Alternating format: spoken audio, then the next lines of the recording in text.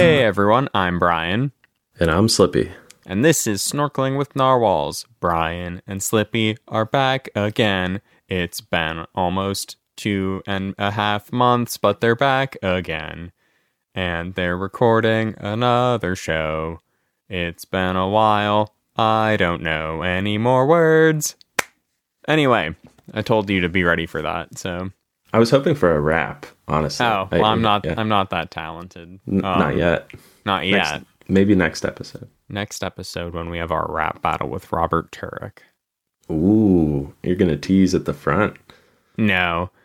I mean, we're gonna try to get a guest for next episode. We've been trying to work something out with him for a while, but we're actually recording on the 2nd of July. It is a holiday weekend. This episode will come out on the holiday weekend, perhaps on the holiday if we want to get those listens.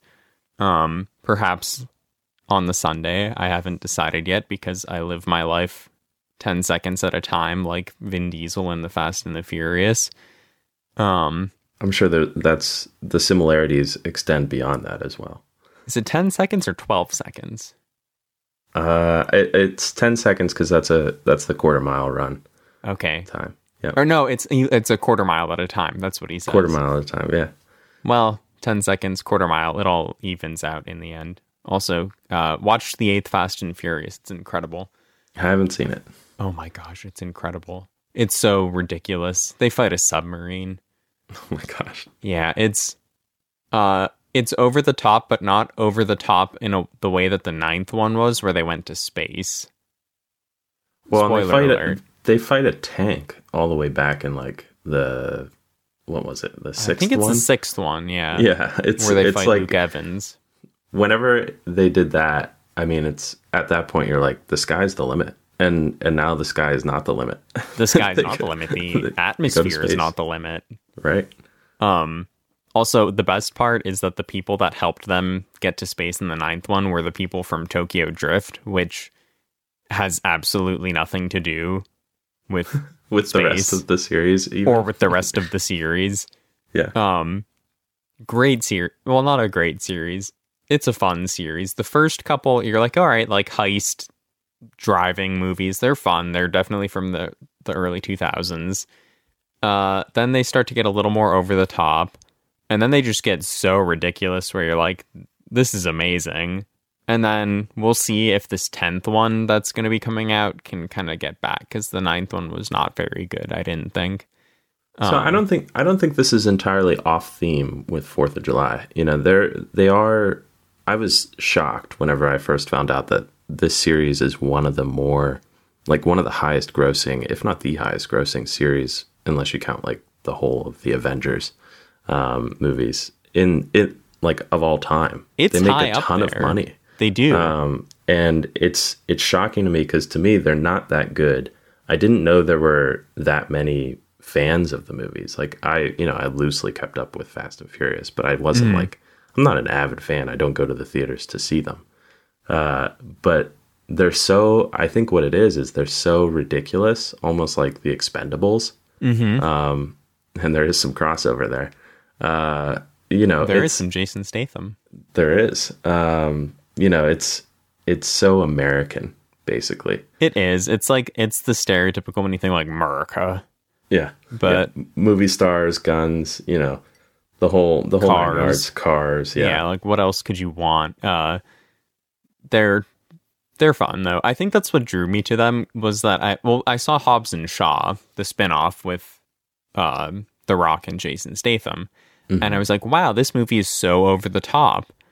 And I was like, well, let's watch. I think I just one day, like it was on sale on Amazon, and I do this. You collect. I collect. So it was like 8 movie collection. I was like, yes, please. So that's how I got into the Fast and Furious. And I think like a year ago, I watched the first 8. Because I'd seen like the first one in a cabin, like on vacation, and when I was like 9 years old, I remembered almost nothing about it. But yeah, we weren't even supposed to start this episode talking about the Fast and the Furious.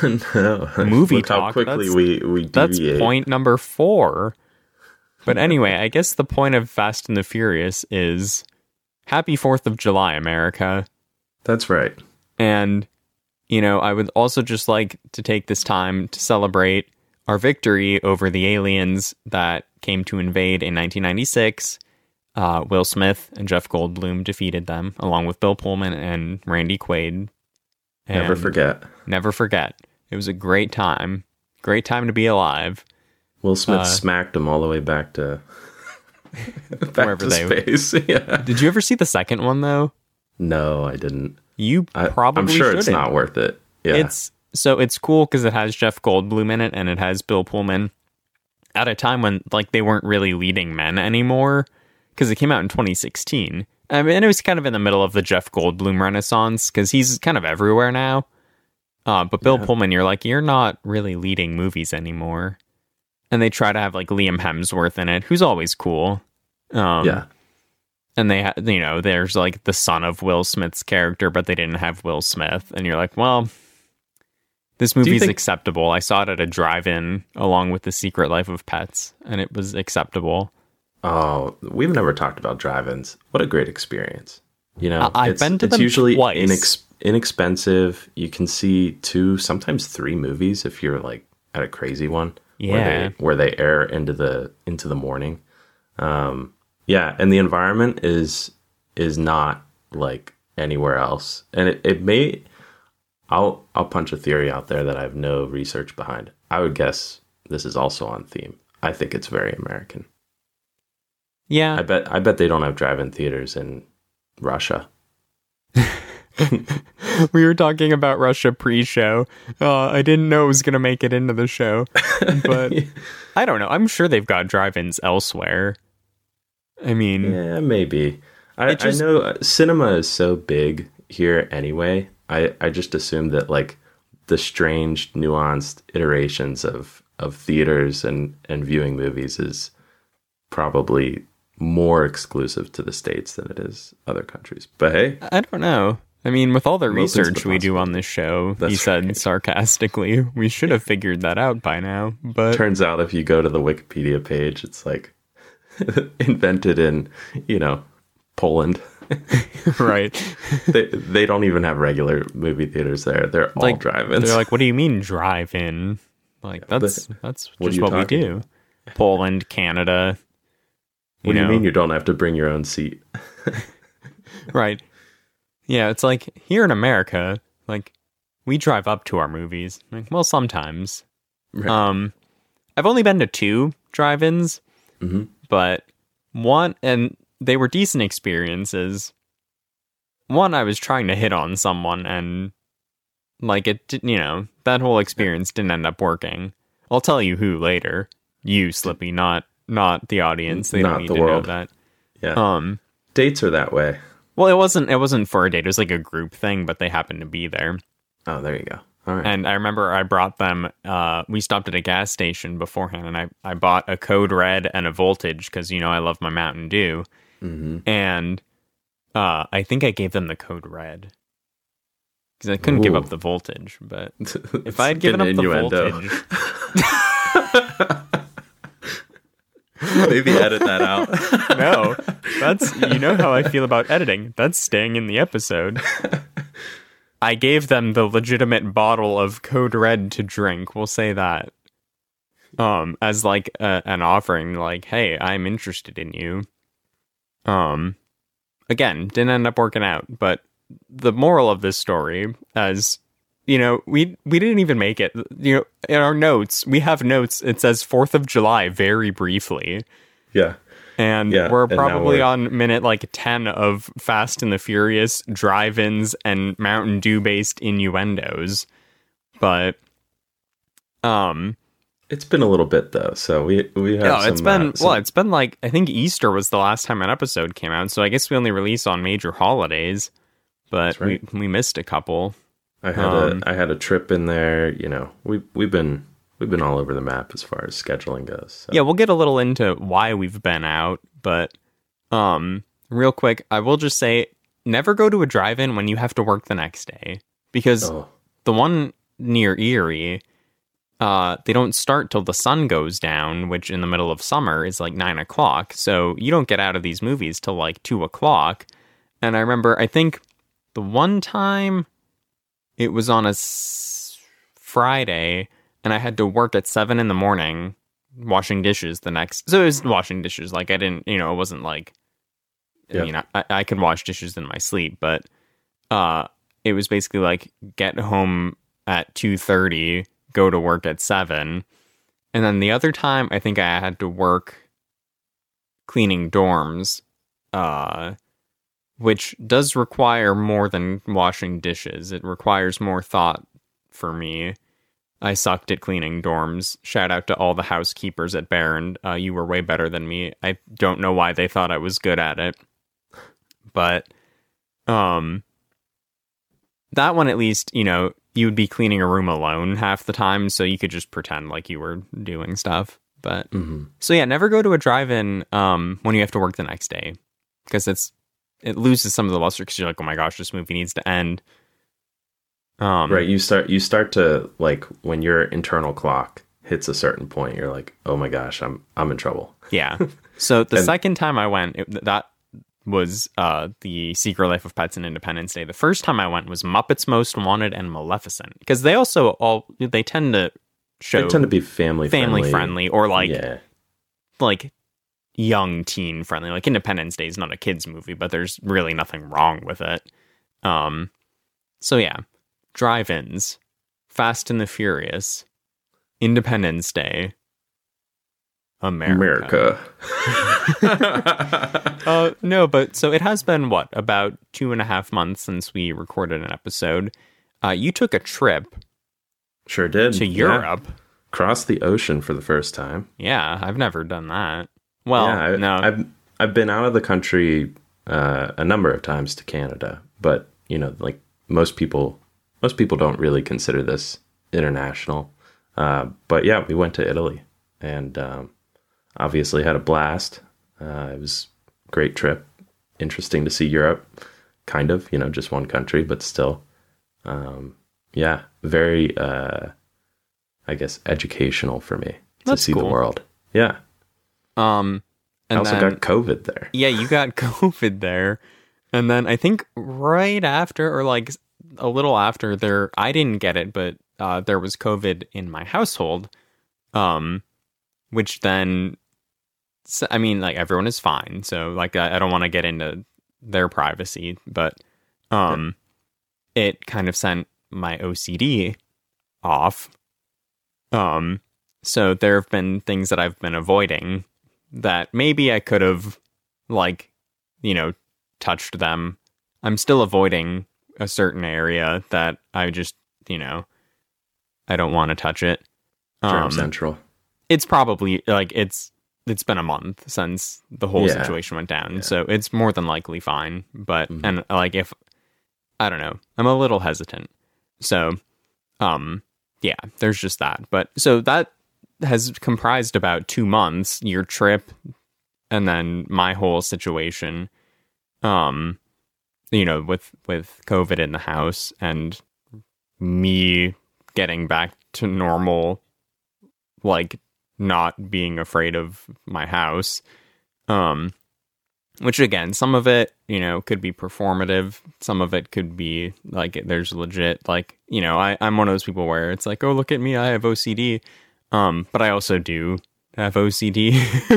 Right. Yeah. So it's a combo of things, but, we actually do have a couple topics for today's show. Sure do. I don't even know what minute we're on. We're probably 20 minutes. It's like 15 to 20 minutes. Yeah. We'll see how that comes out in the actual, like, you're listening and they're like, they said they were at 20 minutes. They're only at 15. Like, just shuts it off immediately.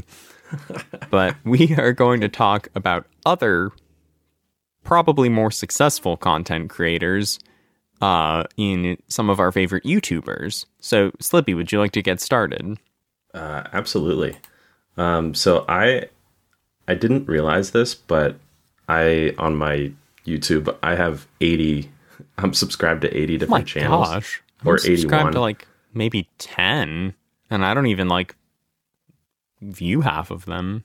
Well, I can't, obviously you can't keep up with 81. It's just like at some point, and I probably need to clean it up, at some point I just click the subscribe button, I was like loosely interested in their music or, their take on something. I learned too that, I don't know if they still do it, but at one point YouTube was doing where if you watched like enough videos from someone, they just subscribe to you automatically. Automatically, yes. Yeah. Yeah, so YouTube has changed over the years. In that way, like now YouTubers, like the big thing is like subscribe, hit the notification button, blah, blah, blah. That's the big one now, comment the below. notification button. Yeah, I think apparently, well, I mean, the statistics show like if you get the notification, you typically will click on it because that means it goes away. And if you click on it, then they get a view. Yep. And most of these guys make their money on views and advertising, and it's just that cycle. Everyone knows it. But yeah, so 81, I'm subscribed to you. I just happen to be scrolling through the list here, and I see Brian McKay's. So I was like, not snorkeling with narwhals. You're actually subscribed to Brian McKay. Sure am. Click on that. Are there any videos? There might be one. I don't know. There's something called testing. Yep.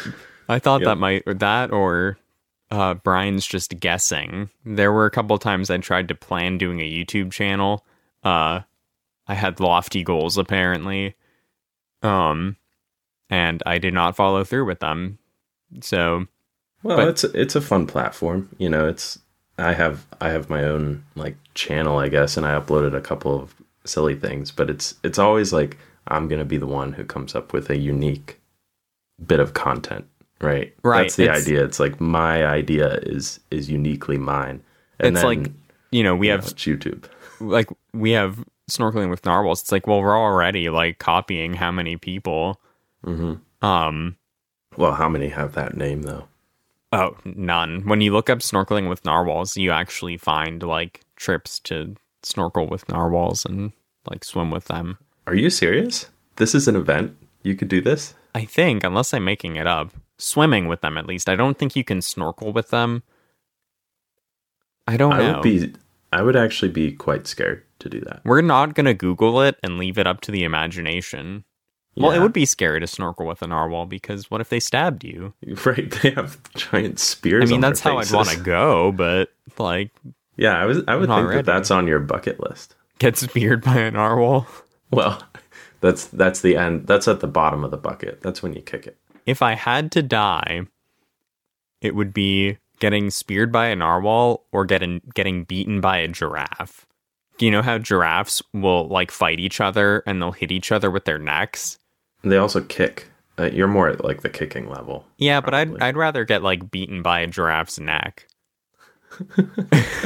Anyway, I cut you off at one point just like while you were talking and sent us down that road. Oh no. Yeah, so Brian is one of the channels. But yeah, the overall makeup I think I sort of mentioned is mostly music related. So okay. Like if I'm just scrolling through, it's various YouTube cover artists. Like Boyce Avenue has been Boyce Avenue. I was going to ask longest running ones. Yeah, Chase Eagleson. There's a few in here that are just like that, and really the content, like Boyce Avenue. I remember I was subscribed to them. I'll be a little hipster about it. Like 10 years ago. Yeah, and YouTube made them. And then I actually saw them in concert. Were they good? They were good. Yeah. They sound just like their videos, though. That's what's funny about it. And whenever I see somebody live, I kind of want them to be a little less of the recordy noise.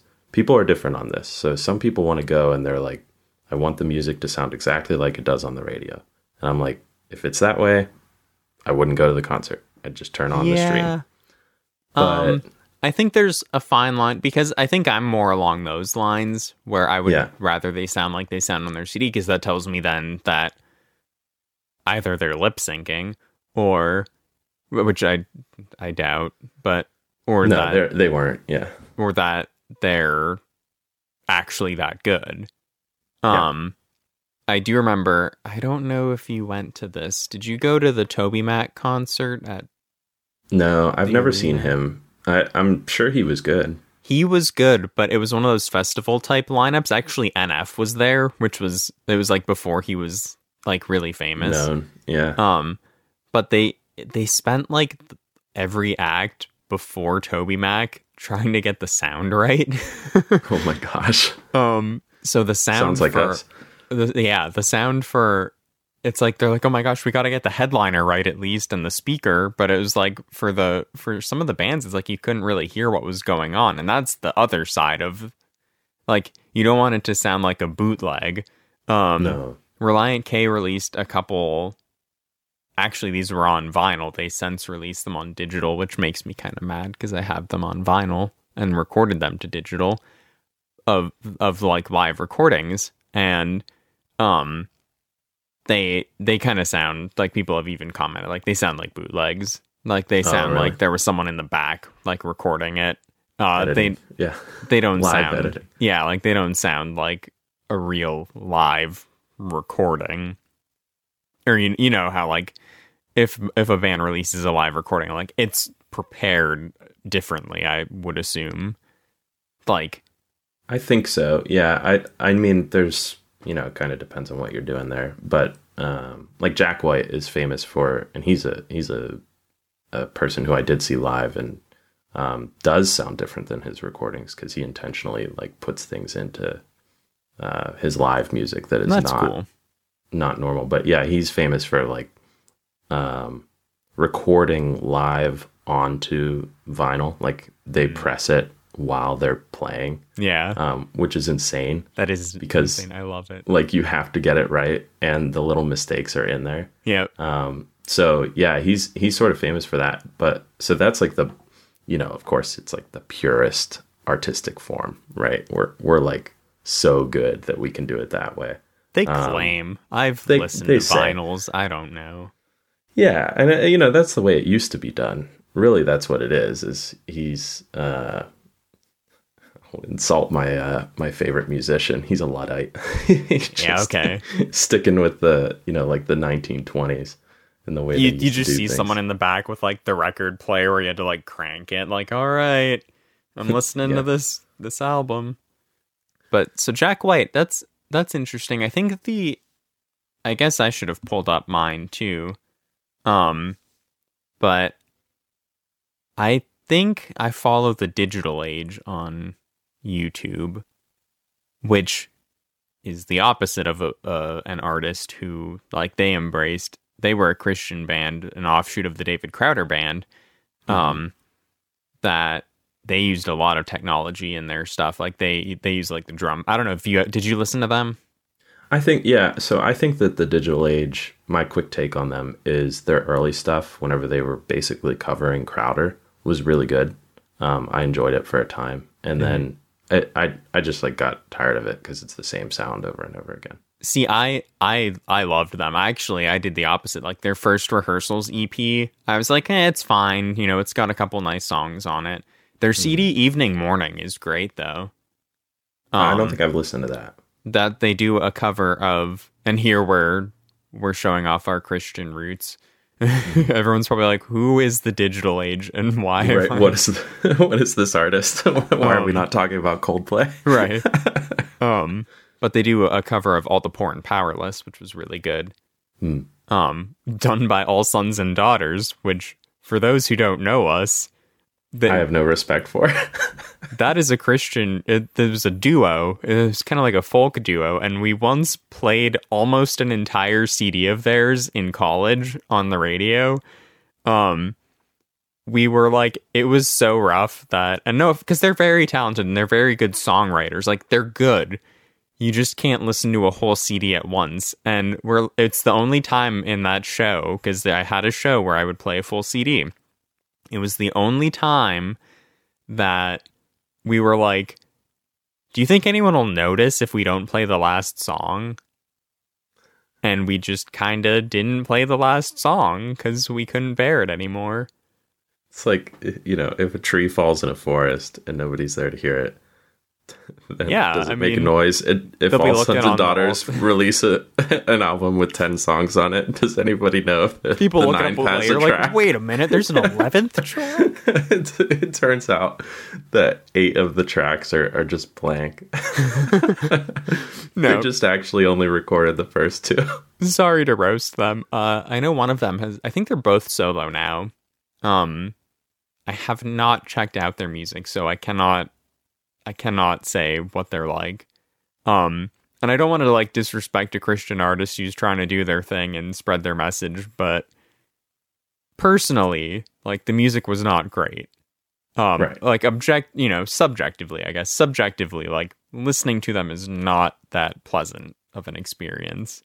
Well, But that's kind of like Christian music for even still, but for generations was really mostly trash from like a musical standpoint. the production in like the 90s was really bad. Really, really bad, right? Like, there were some people who still listen to it because like it's meaningful Yeah. in their lives, but like other than that, there's no reason to have listened to it. And now like the production quality of it is pretty good. Yeah. Across the board. It's getting better at least. Yeah, it's like I mean I listen to kind of more of a mix than I used to, but I know you want to tell people it's like, it's not, don't think of just like the generic old music that you think of, which is why I liked the digital age, because they were actually like, they have a video on YouTube. The song is Fall Afresh, and one of their members, Mark Waldrop, he goes by Mark the Shark. He follows me on Twitter. We've spoken on Twitter.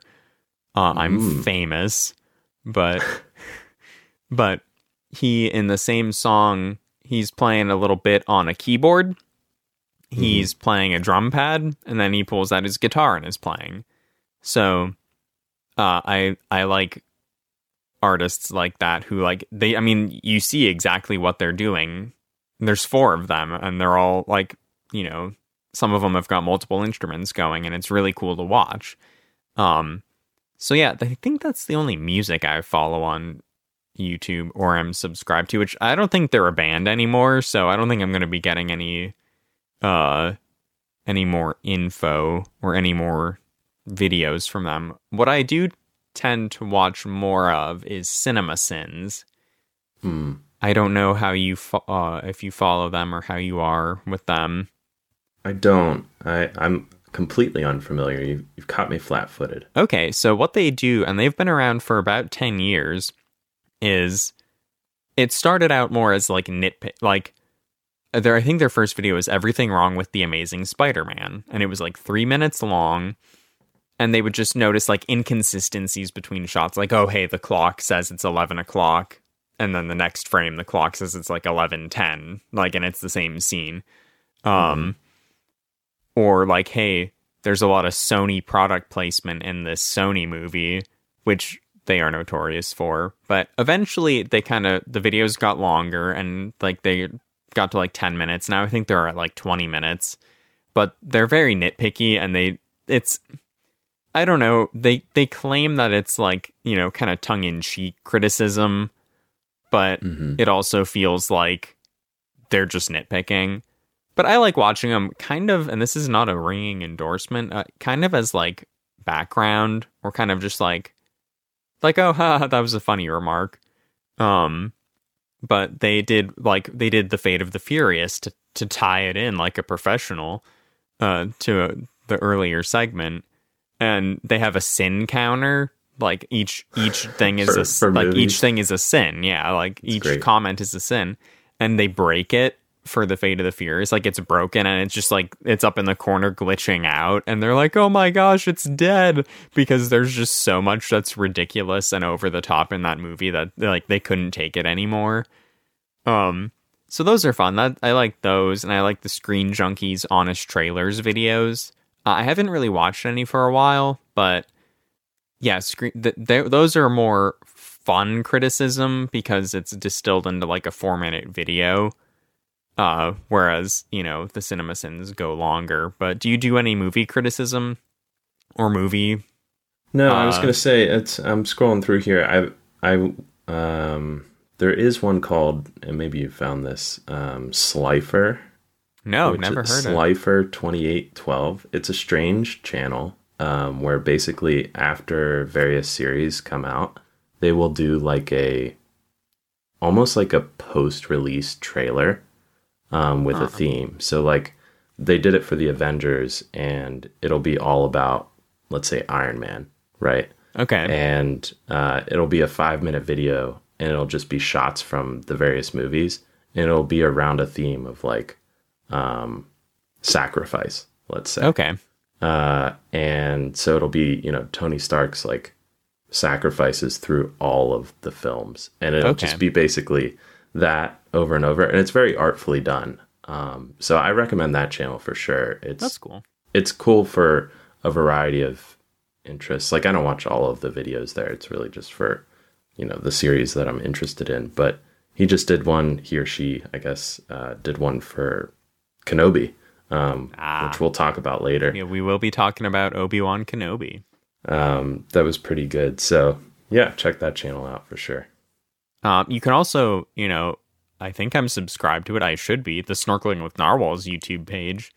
Back when the show first started, we actually did like video episodes. Like it was video and audio. There's 10 of them with my good buddy Ronnie Cox. He's in most of them. Those were all produced by my friend Eric Brown, who these are both people that I want to have on at some point because they're wonderful humans. Yeah. But, and they both went to Barron, but of course, I'm trying to think if there's one more that I had that I did want to bring up. Do you watch or have you ever heard of Brew Stew Films? No. Okay. What is that? So I was originally introduced to him by, I think my sister-in-law actually was the one who posted the video because it was about Pokemon cards. Mm-hmm. And she likes Pokemon. I think, and I can't remember for sure, but she eventually had to take it. She took it down because she was a teacher at the time and she didn't want the parents, because this guy swears a lot in his videos. But what he's like 29 or 30 years old, and most of his videos are about growing up in the 90s or just like being an adult now. So he's basically our age. Mm-hmm. And they're just really funny videos where like he's had ones about going to Blockbuster, and he like the guy found one copy of Pokemon Stadium for the N64 that he was able to rent, and his dad just never took it back. And Blockbuster, he's like, well, they eventually collapsed, so I just got Pokemon Stadium like forever. He's the reason. But they collapsed because of things like that. Yeah, there's that one. There's one about helping people move and how it's literally the worst thing you can do. He's like, he talks about a billiard table. It's like, if you ever want a billiard table, put the billiard table there, build the house, and then you're good. Because like trying to move a billiard table, don't try and take it with you. No, like it's ridiculous. And my brother actually, when he moved, and they left the table there because like there's no easy way to move a billiard table. Well, table. I'm calling it a billiard table. Like you are, but like I'm some fancy slate guy. I mean, there's a big slab of stone that's underneath the felt. Yeah, I guess I've never really thought of what was under it. Yeah, it's typically, I think it's slate that's under there. They weigh a ton, obviously. They're supposed to be extremely stable. Like, you're not supposed to lean against it, but like they are built for that. Yeah. They shouldn't like move whenever you touch them. So, but yeah, he has a Patreon, and I did support it. I don't think I did for quite a while, but I did it so that one of the tiers, one of the rewards, was to be drawn into a video. So cool. I am in one, not my voice or like I'm not involved in it at all, but like I appear as an extra in cartoon form. I've got my glasses, I've got my beard, and I've got my beloved and lost forever green Power Ranger beanie. Dude, that hat, I miss it so much. Beanie. You know the beanie, right? I do. I remember it well. So people listening, I had a Green Ranger beanie that was the coolest hat in the world. It was like a winter hat. It was green. It had the Power Ranger white diamonds like in the top part, and like it had, instead of a logo or anything in the front, it had the Green Ranger's power coin. Coolest thing in the world. I lost it on a date. It was at the movie theater. Theater 3. I will forever remember it. It was at Tinseltown. It was Theater 3. Went to see, I never remember which one is the documentary and which one's the movie. I think it's A Beautiful Day in the Neighborhood, the Mr. Rogers movie with Tom Hanks. Mm-hmm. And it was one of those things where I was like, at the time I was like, well, I probably left it in the car. Like, I tried to look for it. I was like, I probably left it in the car. Or I was like, whatever. I lost the hat, not realizing that the hat was like the coolest hat in the world that you can't buy anymore. Later, 3 years later, you're like, oh. No, it was like immediately. Like, I called the place we had gone to eat. Nothing. You know, someone probably found it and they were probably wearing it.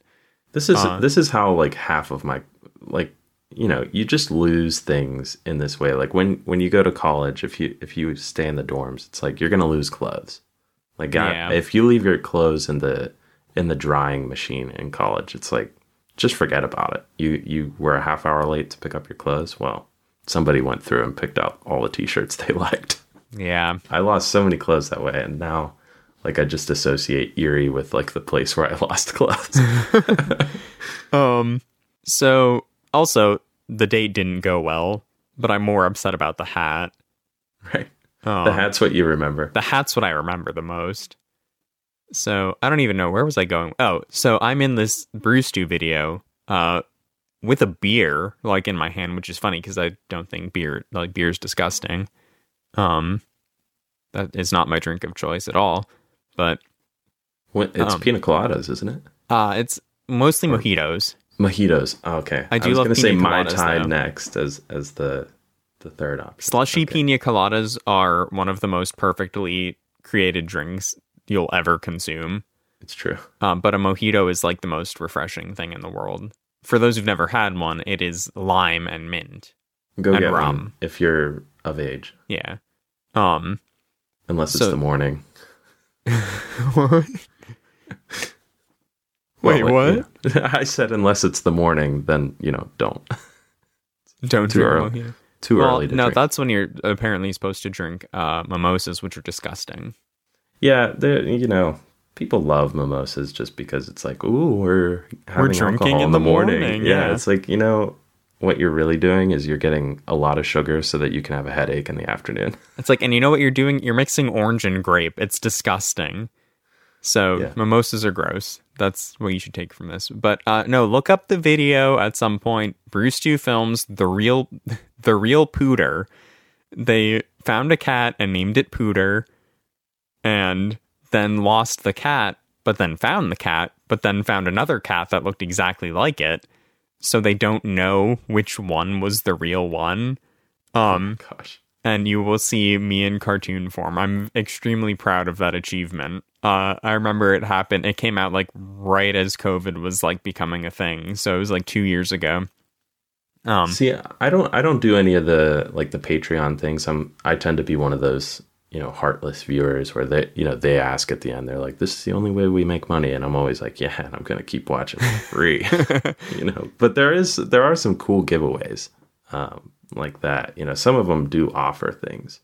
Well, it's like, yeah, you made it worth it for me to want to support you. Also, you reminded me of a Simpsons bit where, that's like they're watching PBS and Betty White would guest start on the episode, and she's like, if you watch even a single second of PBS without donating, you're a common thief. And that's just what you made me think of. So yeah, that's some YouTube. Any other prominent YouTubers? Yeah, I'm gonna run through the list. So I'll start. I'm not gonna read all 81. Read some off, and I'll tell you if I've heard of them. All right. So we were just talking about drinks. I watch every Friday Anders Ericsson. He had a bar in Chicago, and then he decided to I think he's full time making just YouTube videos on how to mix cocktails. Oh, that's cool. I have not heard of it, but it sounds cool. It's really like the quality of audiovisual quality is really, really high. And then the drinks are also good. So that's cool. And then just scrolling through here, there's so many music things. And then I also like loosely kind of am in touch with the automotive industry. Like I'm subscribed to various channels like that, reviewing cars and trucks and things. So that's interesting. But we talked about background content. I'm I guess becoming an avid disc golfer. I like to disc golf, go and play regularly. It's just relaxing, gets me outside. Yeah. I find myself to be somewhat decent. But I'm subscribed to a couple of channels there where, it's a good like 40-minute background thing to have on during lunch. Yeah. Like I'll put it on the TV and, eat my food and have that on. And it is watching golf. I realize this, my uncle used to sit on the couch, watch golf whenever we were at my grandparents' house at big family gatherings and things. And it was like, oh my gosh, how can you sit here and watch this as a kid? I'm like, I don't understand. It's golf. And now it's kind of all I want to do. Yeah. So yeah, I keep that on in the background, and some Star Wars nerd alert, some Star Wars channels as well that are like reviewing and doing deep dives on the latest content, and even on old canon content, and even some Legends stuff. So well, that's a good Star segue, Wars Theory is good, and Stupendous Wave. So yeah. Okay. That's a good. Sorry, I didn't mean to cut off. You're actually like naming the channels, the point of the segment. But well, I mean, those are really like the big themes of my YouTube viewing. But there's, I think, like anybody, it just tends to be all of your hobbies end up colliding. Yeah. That platform. So that is a segue. I hear a dog barking. Yeah, and it's not one of mine. The neighbors got a puppy over Easter, and it sort of lives outside. I guess I can say I'm not a fan of people's dogs who live outside. I'll just say, like, I don't think that that's great ownership. Yeah, I don't either. I thought it was a dog on my end. Questionably humane, but the dog is inhumane. The dog is always barking. It's a young pup, so sorry, I thought you said the dog was inhumane, and I was like, well, technically, yeah. Technically, the dog is inhumane. Although the humane side of me is like, you should maybe treat it a little more humanely. Yeah, that's always a good thing. What a funny turn of phrase. So it's barking at cars and things outside. So Star Wars, I'm like trying to power through this segue that I clearly lost like an hour ago. Obi-Wan Kenobi, that came out about a month ago. It was a 6-episode. They said limited series. There might be a second season. I don't know. We'll talk about it. We're just going to say it. Spoiler alert. From here on out, anything we say, we're going to be spoiling the show. So don't come back at us and be like, you spoiled the show because we warned you. I loved it. I gave it 4.5 out of 5 narwhals. Wow.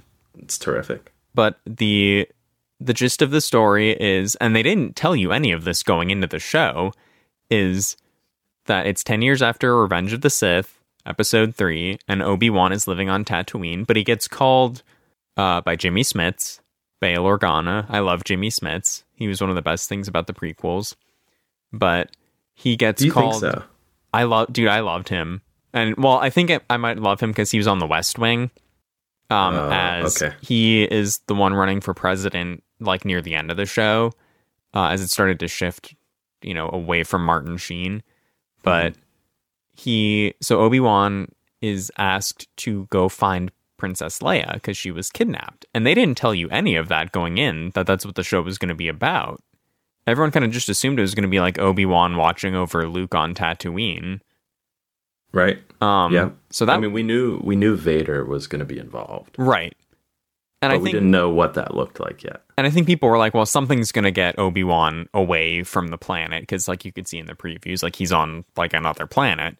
But that was immediately like a really good turn. And I know I'm not the only person who said that, but like that was a good move right there. Because it's like, what can he really like? Unless I made the joke that like I'm surprised Disney didn't try to digitally de-age Mark Hamill to play Luke.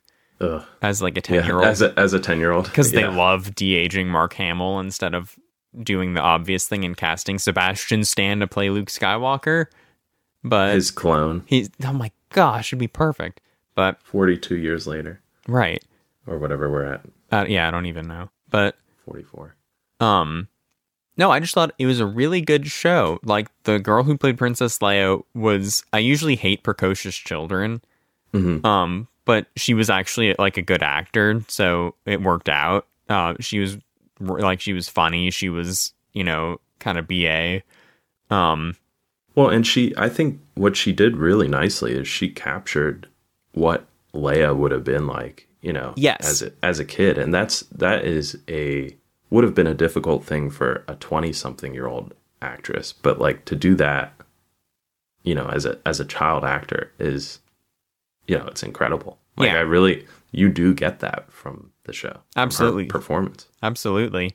And they brought back Hayden Christensen as Darth Vader. And I don't think people knew how that was going to go, because it's like, well, Darth Vader's in a suit and it's James Earl Jones's voice. So, like, what's the point of having Hayden Christensen? And I still kind of think that, like, there wasn't much point to having Hayden Christensen in the show except to say that, like, you brought him back. Because I think he appears as Anakin in, like, one flashback episode. He's in a flashback. He appears kind of just standing on a dune. Yeah. Like I don't know, a mirage that Kenobi sees. And then, and then he's also, you know, in the fight. Yeah, he's like partially unmasked. Right, yeah.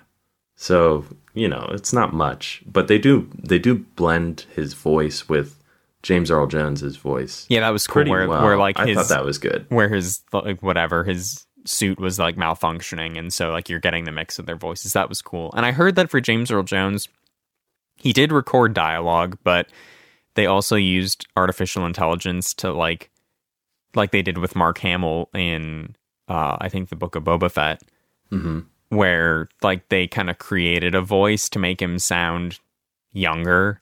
Because, I mean, James Earl Jones is 91. His voice has changed. Yeah, so they it seems like they did a much better job of it in this than they did in, I guess it was probably Rogue One. Yeah. Where he spoke, and it was like, it is his voice because I know it's James Earl Jones' voice, but it isn't Darth Vader's voice. Also, it was just a little wrong. Also, where is Padme? Is she safe? Is she all right? Oh my gosh. Episode 3 was... Might be my favorite.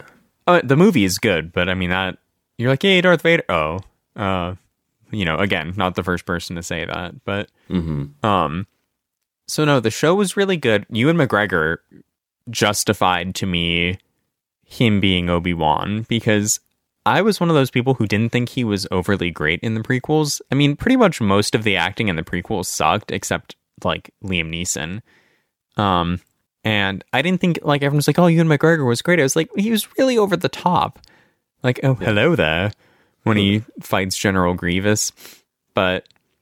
Yeah, they you know, as time goes on, the things that last from the series are different for different generations, which is why they end up doing the hello there at the end of Kenobi. Well, I didn't even realize that he says that in episode 4 in the original, like when he first meets them. I totally did not even compute with me. So I saw all 3 of them together. I was like, but I think George Lucas was just not a very good director for the prequels. Yeah, I mean, he just, you know, everybody's said this 1,000 times, but there were just no checks, right? Like, yeah, it's there was George no Lucas. It's George Lucas. He created the series, and because he's, like, god of that world, you know, who's going to say, you know, George, I'm not sure we should have a Jar Jar.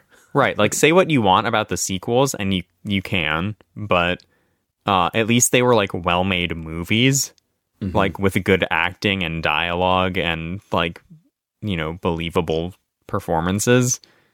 But yeah, George Lucas, and that Obi-Wan, like, the Disney Star Wars stuff has been, like, there was better acting, better dialogue, and I thought overall it was just a really good show. You know, I I did not notice that Zach Braff played the mole guy.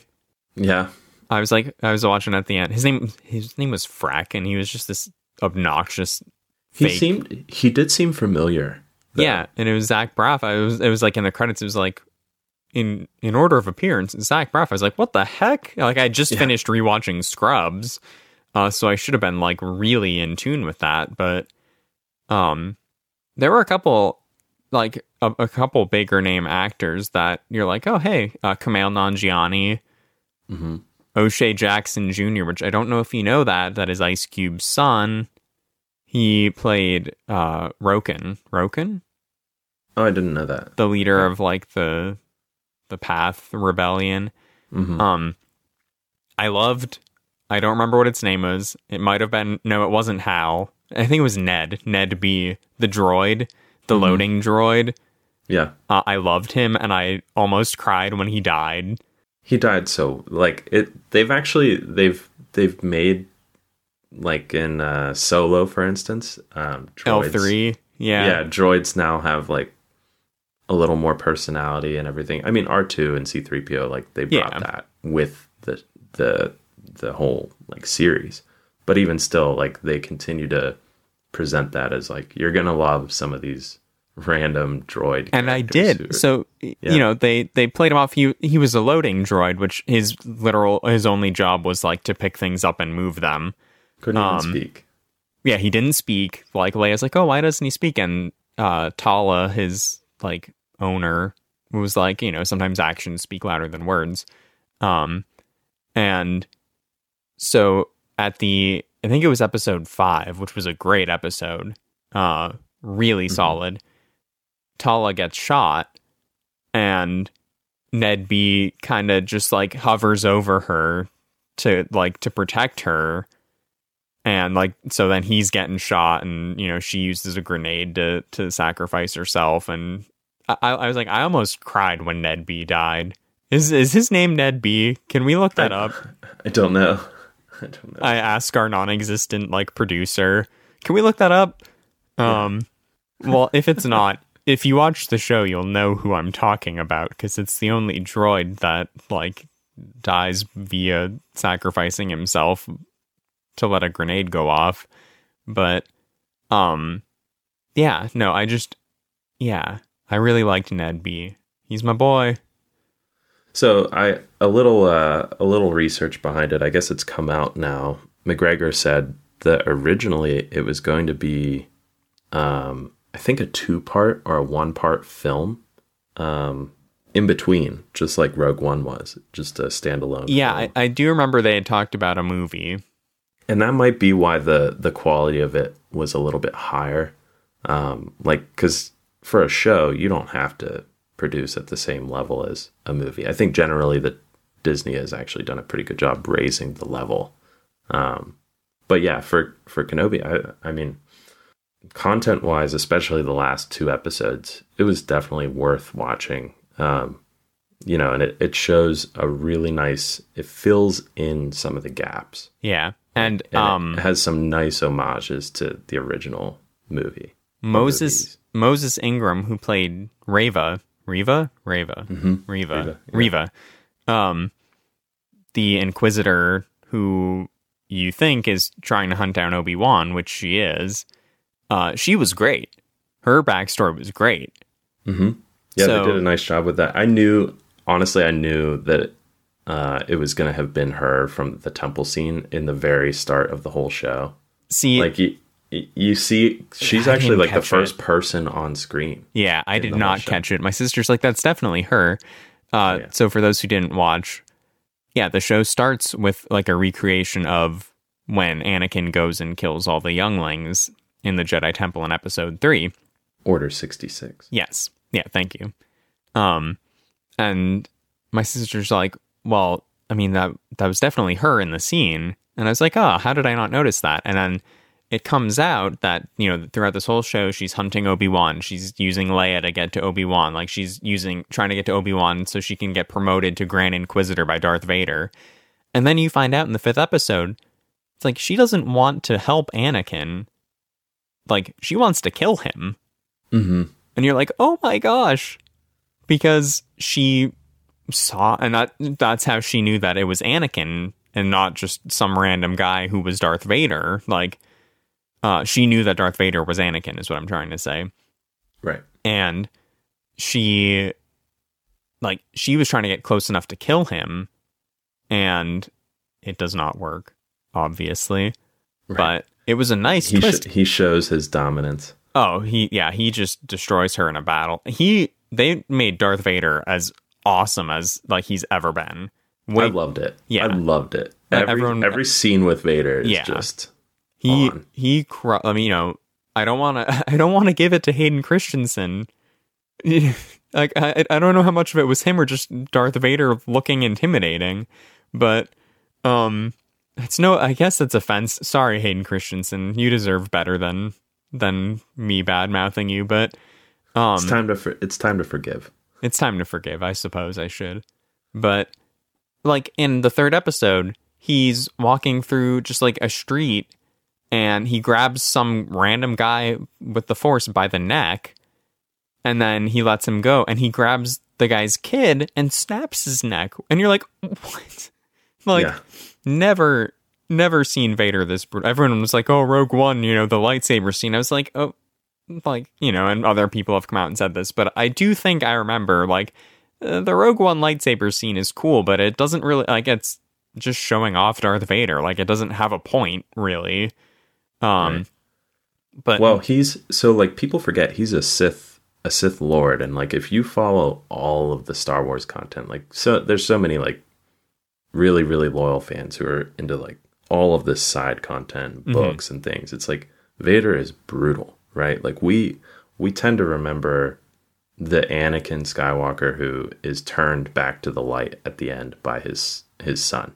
Or the fact that just in the original movies, like he's not that intimidating. Oh, I don't think I agree at all. Ooh. Okay. The march, and he comes down the like when he's exiting the spacecraft for the first time in you know, it's is it just Empire? Like, yeah, but like even in episode 4, the original, Vader is a presence that he shook like the cinematic and the cultural world of like a generation. See, people my remember him as a great villain more than of that generation. In our generation, we're like, it's a great that villain, might but, be you know, the problem. Like if we had been children when Star Wars was out, or like, I mean, by the time like I've watched Star Wars, like, yeah, everyone knows he's Luke's father. Like that's not a spoiler anymore. But one thing that does bug me in episode 4 is like you can tell that he was not supposed to be like this great leader. He was like under Grand Moff Tarkin.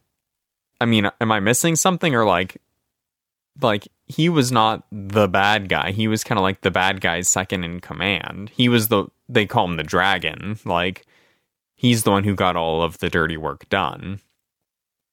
Yeah, I mean he's an enforcer. Yes. Right? Like he sort of plays this role as just like the, you know, like the guy who crosses his arms at the bar and then he steps in and breaks up the fight, or, you know, beats somebody up because, you know, the mob boss asks him to. Right. And even in Empire, sort of comes across that way. And even in Empire Strikes Back and Return of the Jedi, there's the Emperor is looming and then finally actually shows up. But Darth Vader feels more like the actual villain in those movies than he does in A New Hope, to me at least. But yeah, I don't know. Maybe I've been doing a watch through, but I gave up, and I'm actually on Empire next. So I'll have to let you know if like I feel intimidated by Vader. But maybe that's just part of it. Is like, again, by the time I saw it, like you know everything about it, or like you've never actually seen the movie fully through. But you've seen all the different parts so many times that, like, you don't remember how intimidating this guy is. But I think Obi-Wan did a really good job of showing how intimidating he can be. Well, I mean, speaking of Empire, when you're going through that, you'll pick up pretty quickly, like, he just keeps choking out commander after commander, right? Yeah. It like really cements, like, this guy is just here. He's just gonna... People are meaningless to him in front of his purpose. And that's actually, this maybe is a good segue into my main point about Kenobi, maybe my main gripe. Go for it. So my main gripe is that he beats him. That Obi-Wan beats Vader, you mean? Obi-Wan beats Vader, but again doesn't kill him. Like, he doesn't finish the job. Yep, I read that somewhere. People were... And the reason it gets me is that, like, now he has data. It's like, Vader is a Sith Lord. You've seen him in action. You've seen him kill innocent people. Yep. You know, like hunting you and stuff. Like, he's going to go on to terrorize the galaxy. Yep. And you just, like, still can't bring yourself to bring justice. The Ringer had a great review about this. I don't know who wrote it, but yeah, that's...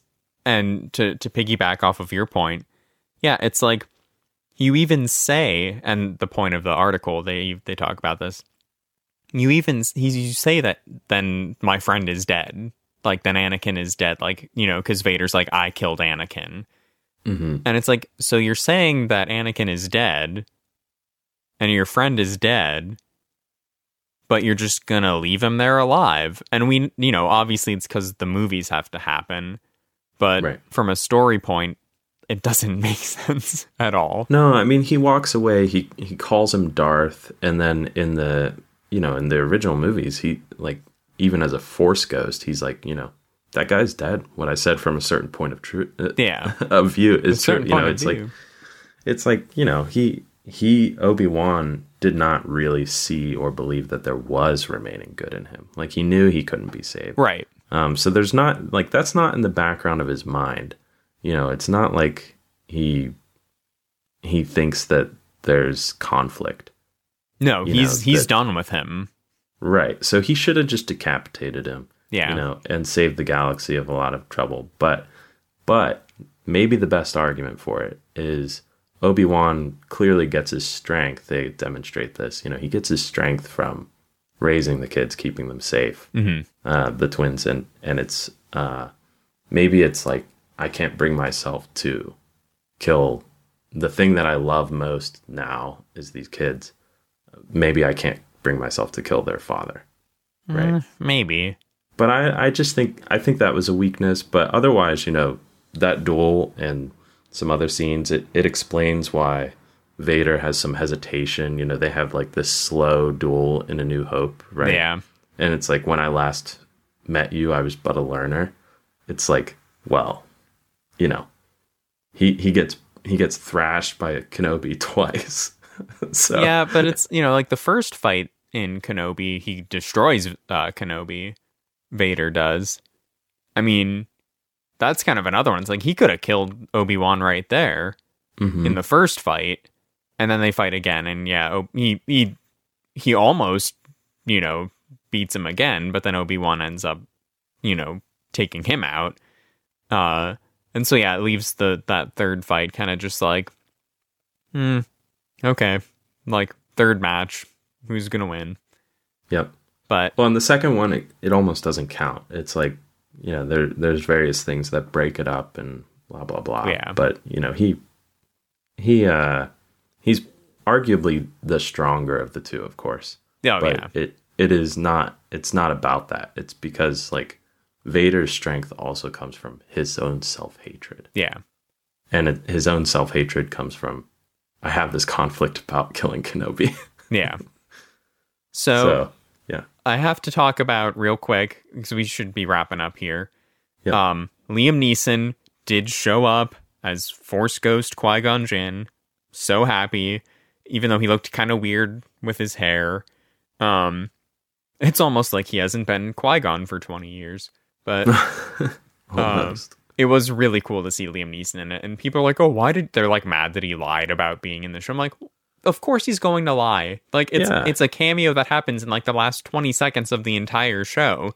Like, it's supposed he's paid to. I mean, it's a great reveal. Yeah, like, I mean, you could see it coming. Yeah, but of course. Yeah. I knew his voice at least was going to show up. I didn't know if they would actually bring in Liam Neeson, like, physically.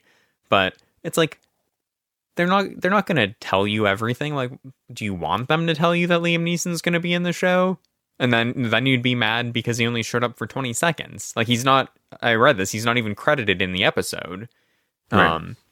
But no, I thought it was really good. People are talking about a season 2. I don't want a season 2. No, you don't need it. I want some of the characters to show up elsewhere. Like, Riva was a good character. Haja, who was Kumail Nanjiani, I liked him.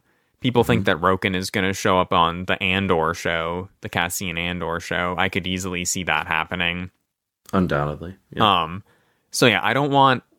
I think Screen Rant had an article. I get all of my info, and apparently don't have original thoughts of my own. But I get a lot from Screen Rant. And it's like, we don't need a season 2. We need some of these characters now to branch off. Like, I think we can be done with Obi-Wan. Like, as a character. I mean, Andor could even, like, you could, if you really wanted to bring Ewan McGregor back in and have, like, a Kenobi part 2, you could include him in that.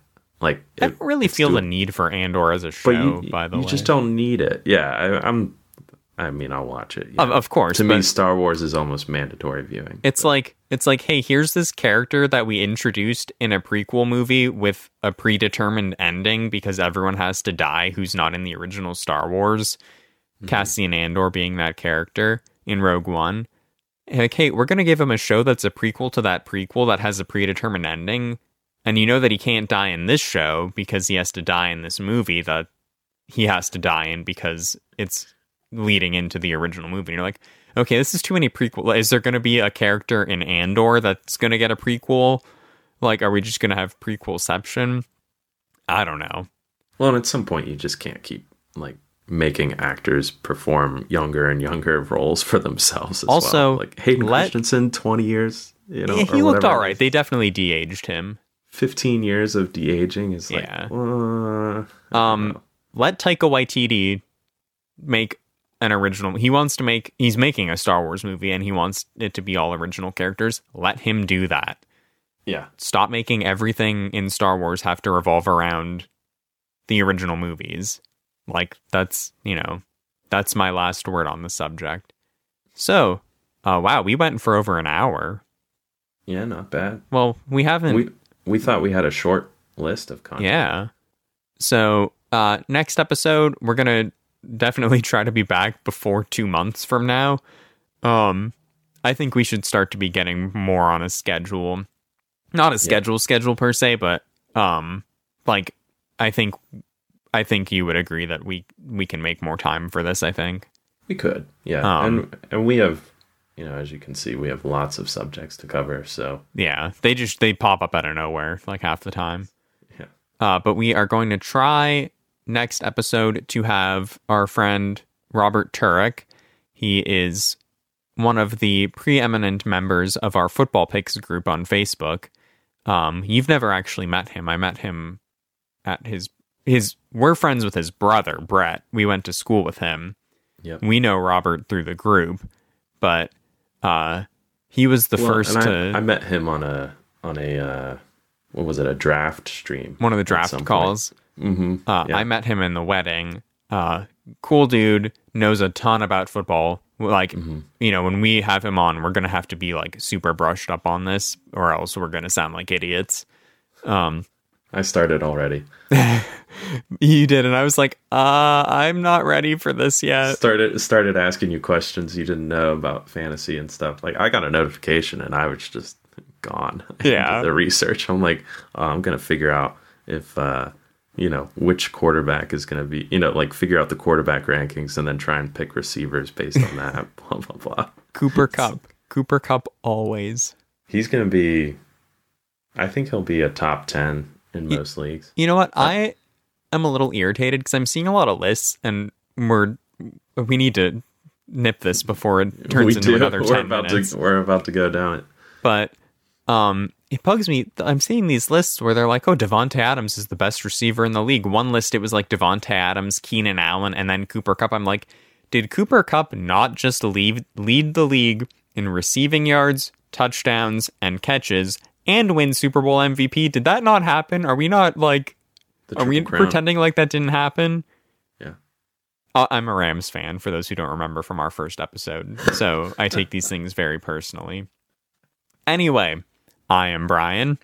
And I'm Slippy. And this has been Snorkeling with Narwhals. Happy 4th of July, everyone. Go Jeff Goldblum. Woohoo!